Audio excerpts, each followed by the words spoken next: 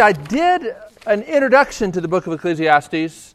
I guess it was 2 weeks before your break. So it's been a few weeks.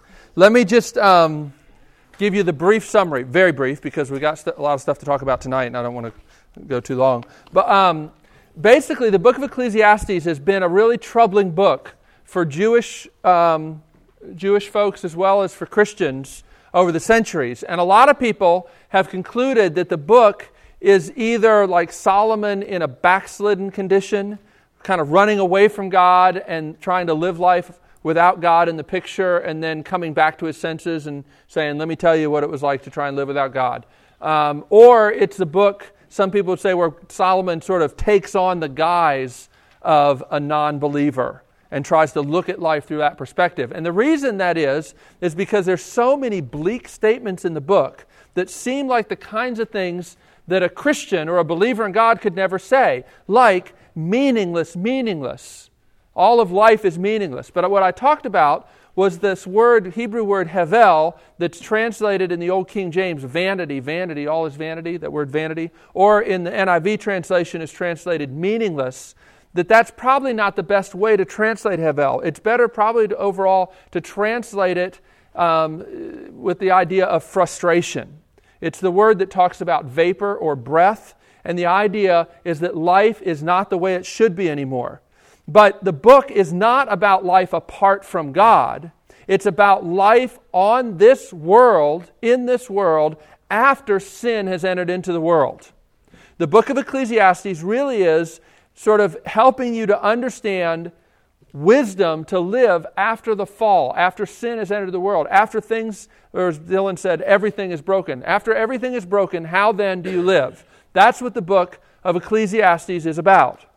And there is actually one place in the New Testament where a reference is made to the book of Ecclesiastes. It's actually in Romans chapter 8, where Paul talks about how the whole creation has been subjected to frustration.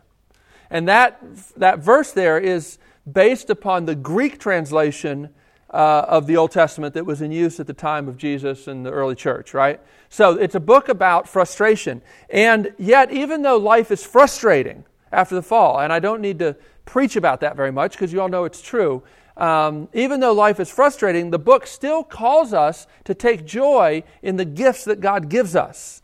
So it basically is a book that challenges our perfectionism, that challenges our wanting to say, well, if life isn't perfect, then, forget it. I'm just going to check out. It's a book that says you can't do that. Life in this world is life full of tension. But you're not to just check out and just pretend that everything is completely broken and ruined. That God gives us good gifts even in the midst of that. As a matter of fact, the book says at one point, take joy in your wife and your work, all these frustrating days of life under the sun. That's the tension that is the Christian life. And while it may be easier, or at least it seems to be easier for our hearts to completely check out and just say everything's terrible and to kill your hope and to kill your heart's longing for joy, you can't live that way. Rather, you are to fear God and keep His commandments. The very end of the book says, now all has been heard. What is the conclusion of the matter? Fear God and keep His commandments, for this is the whole duty of man. Right? That's what this book is about. And one of the themes that runs all through this book is Solomon at one point says, man has went in search of many schemes, but still could not straighten out what is crooked. Life is crooked. Life in this world after the fall is crooked. Everything we do doesn't measure up to what it should. Everything, even the good things that we do, leave us empty and broken and wanting more. There's always disappointment mixed in with everything. If you try to fix something, you create new problems. It's going to be that way after sin has entered the world. And yet, the greatest frustration is the fact of death. Now, Ecclesiastes talks about how man goes in search of many schemes. In other words, we try to invest our hearts in something that would seem to give us the promise of being able to live like the fall isn't as bad as it really is. So sometimes we'll put our hope in money. And if I can get enough money, then I can be able to create a craft and existence, carve out a little life for myself that I can basically insulate myself from the realities and the frustrations of life. But still, death comes.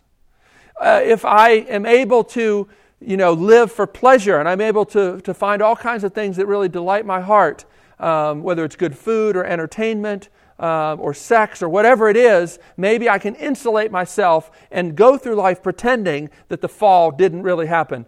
But again, death comes to those and eventually puts an end to your pleasure. The book of Ecclesiastes says that we go in search of all these different schemes to try to insulate ourselves from the fact that we live in a fallen world. And this isn't just non-Christians that do this. Christians do this. The book of Ecclesiastes is a wake-up call to the church to quit pretending that everything's fine and wonderful now that I know Jesus. This book says you can't do that.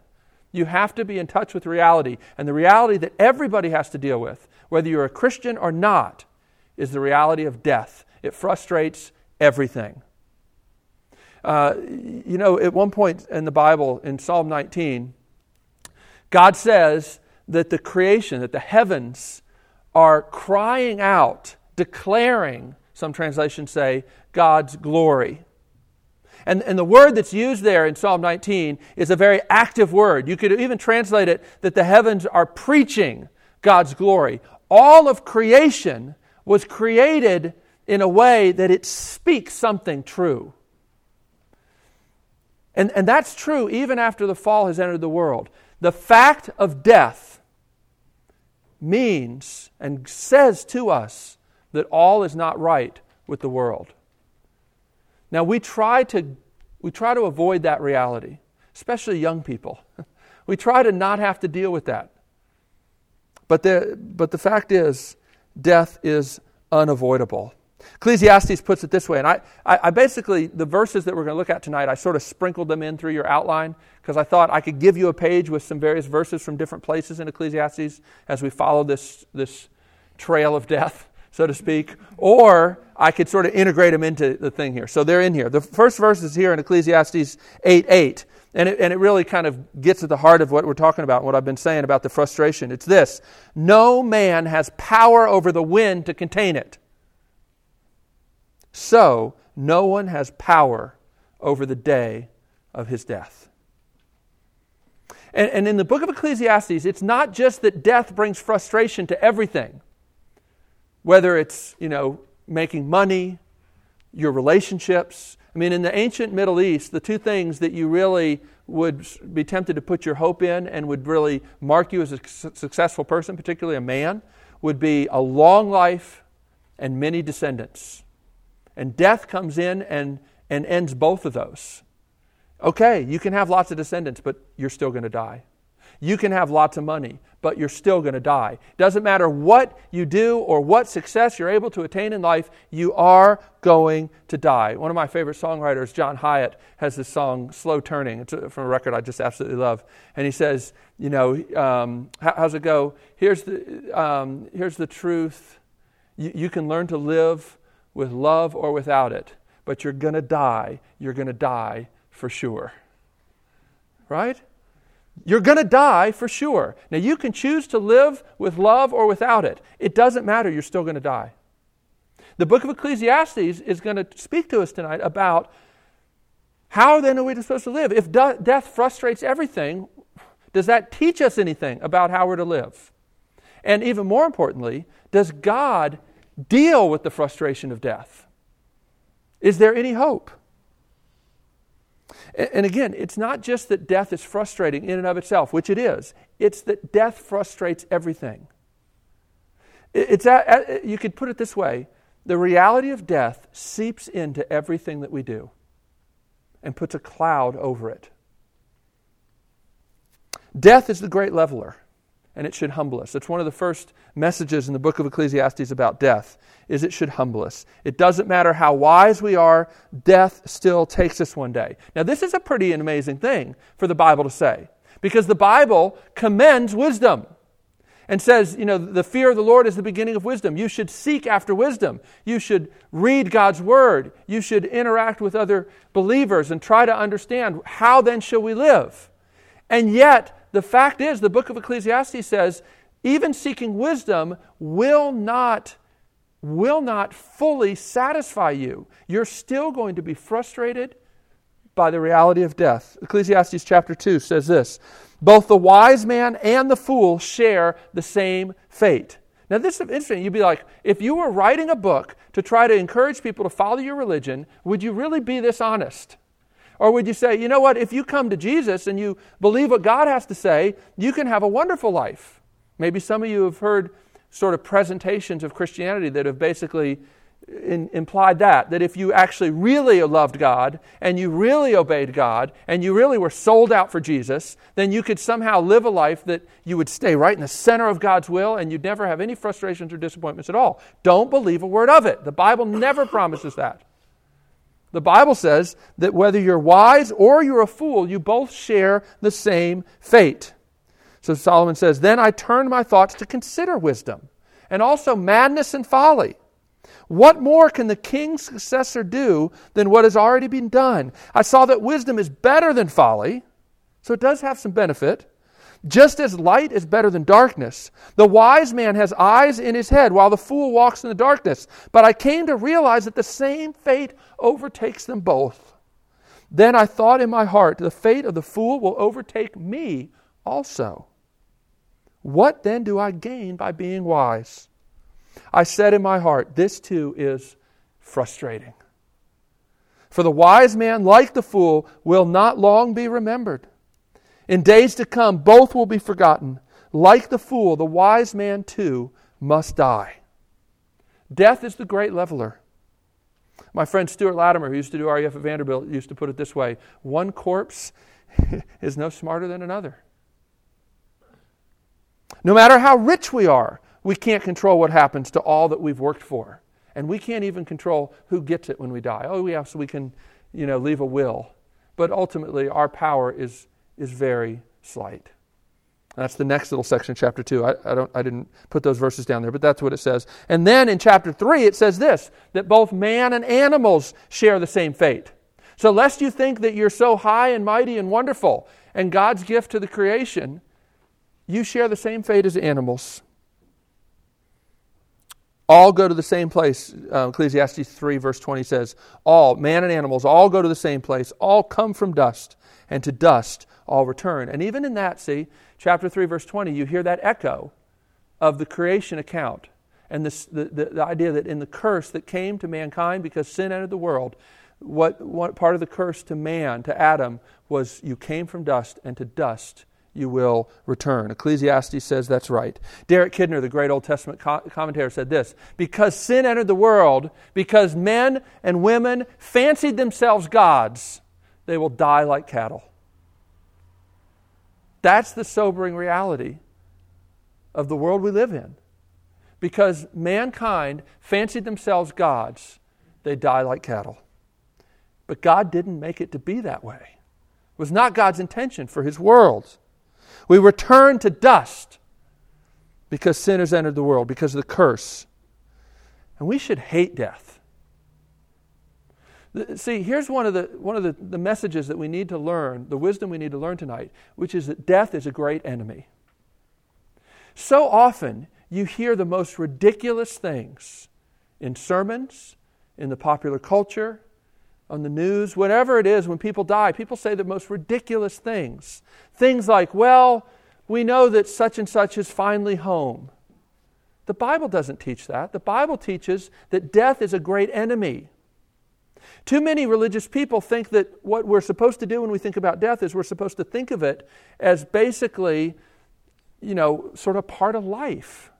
You hear that sometimes, right? Death is part of life. Ecclesiastes says, no. Death is a great enemy. Do you hate death? I don't know if, I imagine some of you have seen death firsthand. For a lot of you, you may not have really even tasted it yet, as far as friends, as far as family, but it won't be long. If you haven't tasted death close up, it won't be long. It's coming. And the Bible says part of our calling, part of the reality we need to deal with is this reality. We don't help ourselves or anybody else when the Christian church is naive or romantic about the reality of death. When did you begin to hate death? For me, kind of quick succession, my senior year in high school, a friend of mine, a sophomore, just a kid who was just like one of those kids that just, the love of Christ was so powerful in his life. He had such a ministry impact. I was a senior, he was a sophomore. I saw this Paul Kane, a friend of mine who was really involved in our Young Life group, a guy that just obviously had God's hand upon him. I don't know how else to put it. Goes down on a mission trip to Mexico with the youth group from our church, is riding in a car, is killed in a car accident. Meaningless, frustrating. In April of my senior year in high school, my friend Jamie Griffin, who was going to be my roommate at college, was stabbed 80 times by a friend of ours because our other friend, Michael Whittlesley, wanted his car to go to Atlantic City for the weekend to gamble, and Jamie wouldn't give it to him. Right?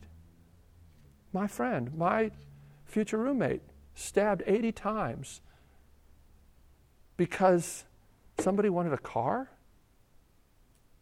Right? When did you begin to hate death?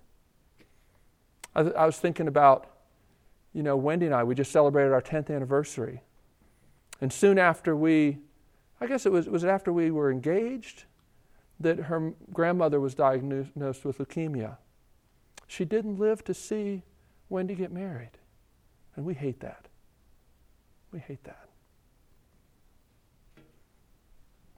Death should be hated. It's a great enemy. When Jesus faced death of his friend Lazarus in John chapter 11, Lazarus, who he knew that he was going to raise from the dead, still, the Bible says, the Bible uses, the Greek has this word that's really difficult to translate. I think the translations in NIV says Jesus wept. That's a very weak word. The word really is the word used for a war horse, snorting, barely being held back as it's about ready to plunge into battle. It's a word that expresses deep anguish and rage all mixed together. This is Jesus as he approaches death, even knowing that he's going to raise Lazarus in just a few moments. Death is a great enemy, and it is to be hated. And God wants us to face the reality of death rather than take refuge in all these different distractions and schemes. It's interesting. They don't do this much anymore. I don't think they do it anywhere. But for years, for hundreds and hundreds of years, churches always built the pathway to the front door right through the middle of the cemetery. They did that very intentionally. It's really a fairly recent phenomenon where we've tried to push death to the sidelines. For really most of history, and in most cultures in the world, people died at home with the family around them. We live in a culture where we try to pretend that death doesn't really happen. My wife used to work at Vanderbilt Hospital, and I like to say to people, do you know that nobody dies at Vanderbilt Hospital? It's wonderful. They should build an advertising campaign around this. People expire at Vanderbilt Hospital. That's the word they use. They expire, right? I don't know, right? Have you been over there? Yeah. People don't die. We don't even want to use the word. P.D. James says that death has taken over sex as the great unmentionable. It's the thing we don't talk about. That is not a Christian approach to death, and it's not wisdom. Churches used to want you to walk through the cemetery so that when you went in the front door, you knew that what we're dealing with now is a matter of life and death. It's reality. We should be sobered by death and face it. Ecclesiastes chapter 7 says this. Listen to this. It's better to go to a house of mourning than to go to a house of feasting. For death is the destiny of every man. The living should take this to heart. Sorrow is better than laughter, because a sad face is good for the heart. The heart of the wise is in the house of mourning, but the heart of fools is in the house of pleasure. It is better to heed a wise man's rebuke than to listen to the song of fools. Now, the book of Ecclesiastes does not say you should just go moping around all the time. There actually is a strong theme in the book about the good gifts of God that give us joy and pleasure even in the midst of the frustration. Yet, what Ecclesiastes 7 is saying is that there is wisdom to be derived from facing the reality of death and not checking out. This passage teaches us death is our destiny, and that should affect the way we live.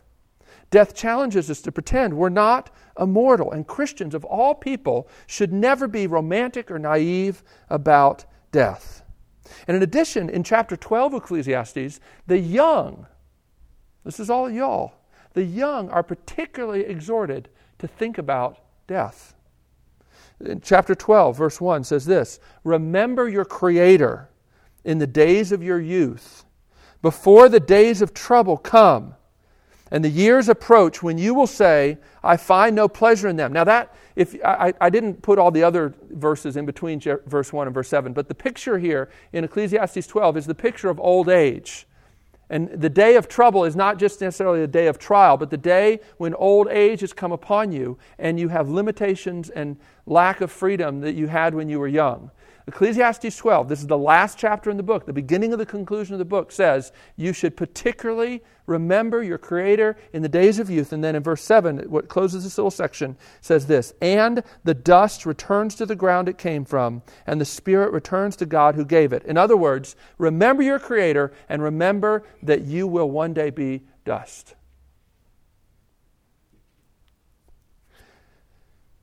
People all over the place, philosophers from Plato to Hegel, N.T. Wright says, I put it on here, that we should think about death, and death should affect the way we think about everything else. And Christian theologians should rise up and say, amen. Okay? But we try all kinds of schemes to ignore the fact that we live with death facing us, don't we? I love this quote. I don't know who said it, but I love it. "Most men die inch by inch while playing at little games." And my prayer is that that would not be what's written on your tombstone. And it's not too late to say, I'm going to take this to heart. I'm going to think about what would God have me to do. The Bible says in the Psalms, Lord, teach us to number our days and not to pretend that we've got all the time in the world, because we don't. Does that affect what you give your life to? It should. What kind of schemes do we pursue to try to escape the reality of death? Well, we try to ignore it. I said this, in our culture we try to do this, but we do it in the church as well. We try and explain it away as natural. One of the sort of classic quotes about this, Sir Francis Bacon. "It's as natural to die as to be born, and to a little infant, perhaps the one is as painful as the other." To that, Christians say, absolutely not. No. Death is not natural. And if you've ever watched somebody die, you know that. I don't need to convince you. If you've ever been to a funeral, if you've ever seen an open casket, I don't care how they dress them up, I don't care what kind of makeup they do, it's eerie. And it should be.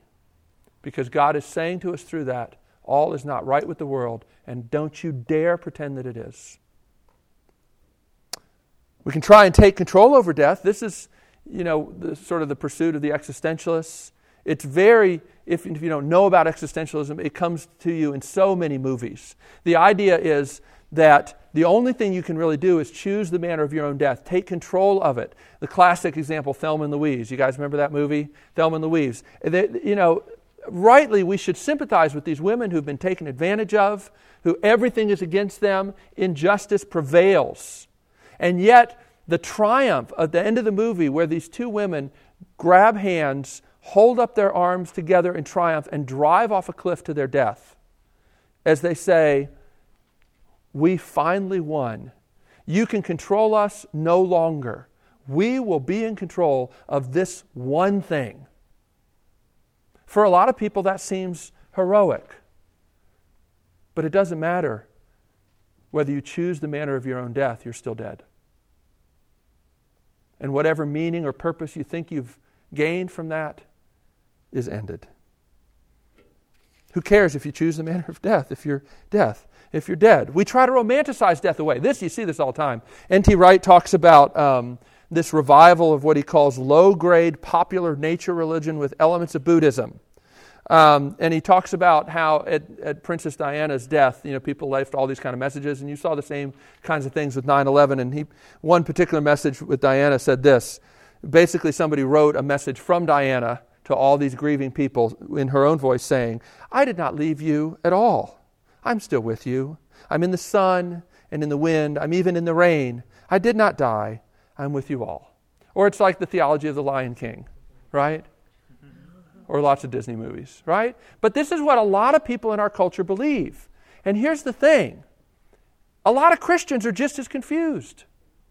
And we think, well, I just can't imagine my loved one not being able to look down upon us and still be able to hear what we're doing or still be able to guide me. All of that is romantic nonsense, right? And it doesn't really help anybody for Christians to perpetuate that sort of thing and not be clear. C.S. Lewis wrote about this as he mourned his wife's death. And people would try and tell him those sorts of things. And he said, "What pitiable cant to say, 'She will live forever in my memory.' Live?" he says. "That's exactly what she won't do. You might as well think like the old Egyptians that you can keep the dead by embalming them. Will nothing persuade us that they are gone? As if I wanted to fall in love with my memory of her, an image in my own mind, it would be a sort of incest." Chew on that. Sometimes we try to laugh at death and mock it. I'll never forget a friend of mine in college who took up smoking, and I was like, "Scott, what are you doing?" He said, "Well, anybody can face cancer. Or anybody, can quit smoking, but it takes a real man to face cancer." And we make those kind of silly jokes. But come on, death is nothing to be laughed at. But here's the thing. Those schemes don't work, but here's the good news tonight. You don't need those schemes to deal with the frustration of death, because Jesus himself has dealt with the frustration of death. You remember, Ecclesiastes is about wisdom living after the fall has entered into the world. And Ecclesiastes 12:7 gives us just a glimmer of hope that death is not the end when it says that the spirit of man returns to God who gave it. It's just that little glimmer that death is not the ultimate end at the very end of the book of Ecclesiastes. But of course, I hope you know that theme, that you might say, here it is in seed form. But as you go through the rest of the Bible, and particularly as we who live after the death and resurrection of Christ can see,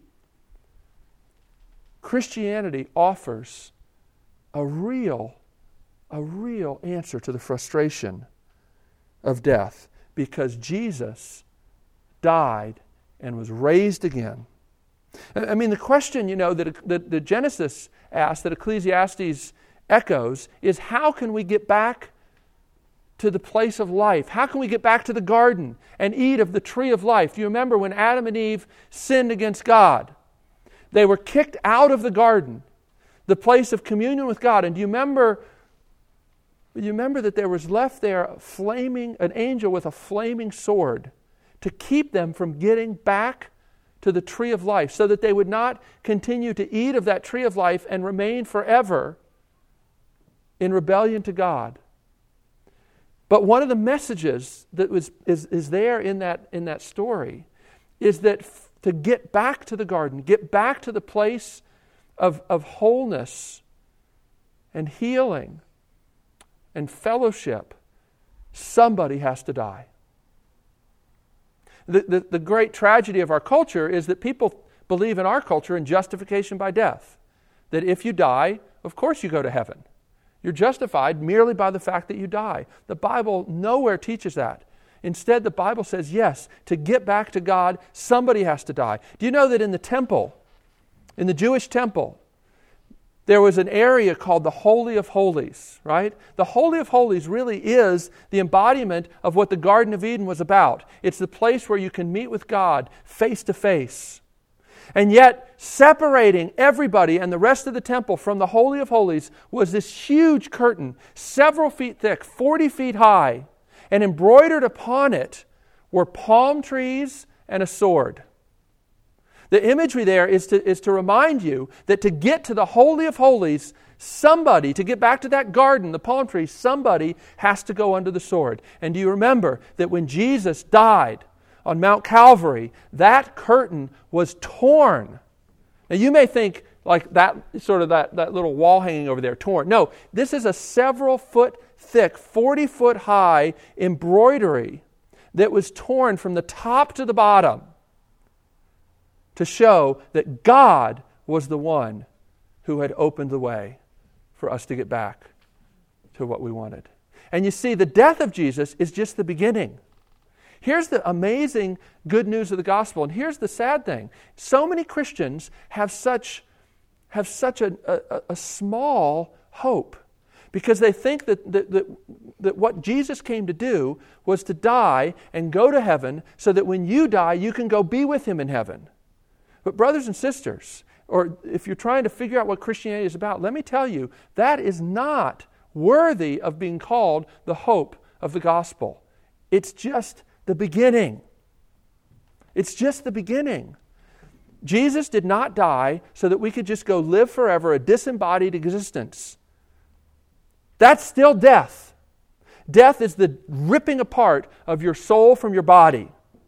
And Jesus died to put to death death itself. Jesus did not die so that we could live forever disembodied. That's still death. There for a season will be, if you die before Jesus comes back again and you're a Christian, your soul will go to be in His presence. But that's not the end, and that's not the ultimate hope. The ultimate hope, and what we know, because Jesus is the first fruits of the new creation that God is bringing, is that we will be physical for all eternity, that this creation will be healed. As a matter of fact, the Bible always links these two things together. The whole creation being healed and restored. The new heavens and the new earth come down in Revelation 21 and 22. They come down. This world is transformed. Our hope is solidly physical. It's not disembodied and spiritual. In other words, here's what I'm saying. If death is the ultimate frustration, then the idea that Jesus died so that we could go be in heaven as souls is not a sufficient answer to the frustration of death. But that's not the answer that Christianity gives. That's not what Jesus died for. Jesus died to give a full answer to the problem of death, not a halfway answer where your soul is finally set free from its body and goes to be with Jesus forever. No. What Jesus died for was to start death working backwards, as C.S. Lewis says so wonderfully. Or as Tolkien says, Sam Gamgee says in The Lord of the Rings, will everything sad now become untrue? And the Christian answer is yes. And it's already begun. It's already begun. And the fact of the physical resurrection of Jesus means that God has not given up on His commitment to make His glory spread as far as the waters cover the earth. Adam and Eve were put into the garden and called to work to take the garden, the cultivation, to the whole cosmos. And God is still committed to that. And one day, if you're a Christian, you will be raised with a body that will not suffer or be broken or be able to be touched by death or sin or sickness, so that you can get on with the job that God created mankind for, of bringing His glory to every bit of creation, even beyond this world. That's a glorious future. And here's what's fascinating about this. In 1 Corinthians 15, Paul goes so far as to say, he doesn't say at all what we think he would say. In 1 Corinthians 15:58, Paul is talking about the resurrection. It's the longest chapter in the Bible about the bodily resurrection of Christ and about how our bodies will be raised. Okay? And I'm going to do a convo on this, so I'm just giving you a little hint here right now. But what Paul derives sort of application from that, he doesn't say it's a good thing that Jesus was raised from the dead so that we know that we can go be with him in heaven someday. No, actually what Paul says is, because Jesus has been raised from the dead, your labor is not in vain. Be steadfast and work hard, because somehow all of the work that you do for God, building his kingdom in the here and now, will somehow come over into the new heavens and the new earth. None of it will be wasted. That's really fascinating, because we think, well, Jesus died and we're supposed to save souls and get them up to heaven with him. And, the work that we're supposed to do here is just trying to get people to understand and love Jesus so they can go to heaven when they die. That's not what Paul says at all. Paul says you're supposed to work hard bringing justice and healing to this world, and what you do in that regard for the Lord and for his kingdom will not be in vain.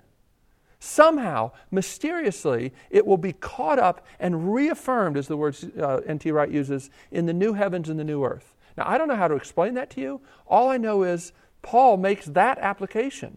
The fact of the physical resurrection of Christ means, and part of the Christian doctrine of the resurrection of the dead that we say we believe when we confess the Apostles' Creed, is that you will be resurrected and that the work that you do for God will somehow matter. If you write a beautiful song, somehow it will carry over. And you see this in the end of the book of Revelation, where it says that the kings of all the earth bring their splendor into the city. And yet, all these things are without stain or blemish. What glory. I mean, everything that we do for God now, we say, well, it's still tainted by sin. How glorious to know that the things that you wished were better will be made up and made better at some point. Now, that's a radical idea, because most Christians basically think that this world is just temporary. I'm just passing through. There's no point to doing anything here unless it gets people to heaven someday. The Bible actually does never draw that conclusion. It actually says that because God is so committed to physical reality, to his good creation, that he's going to remake it. He's going to remake it.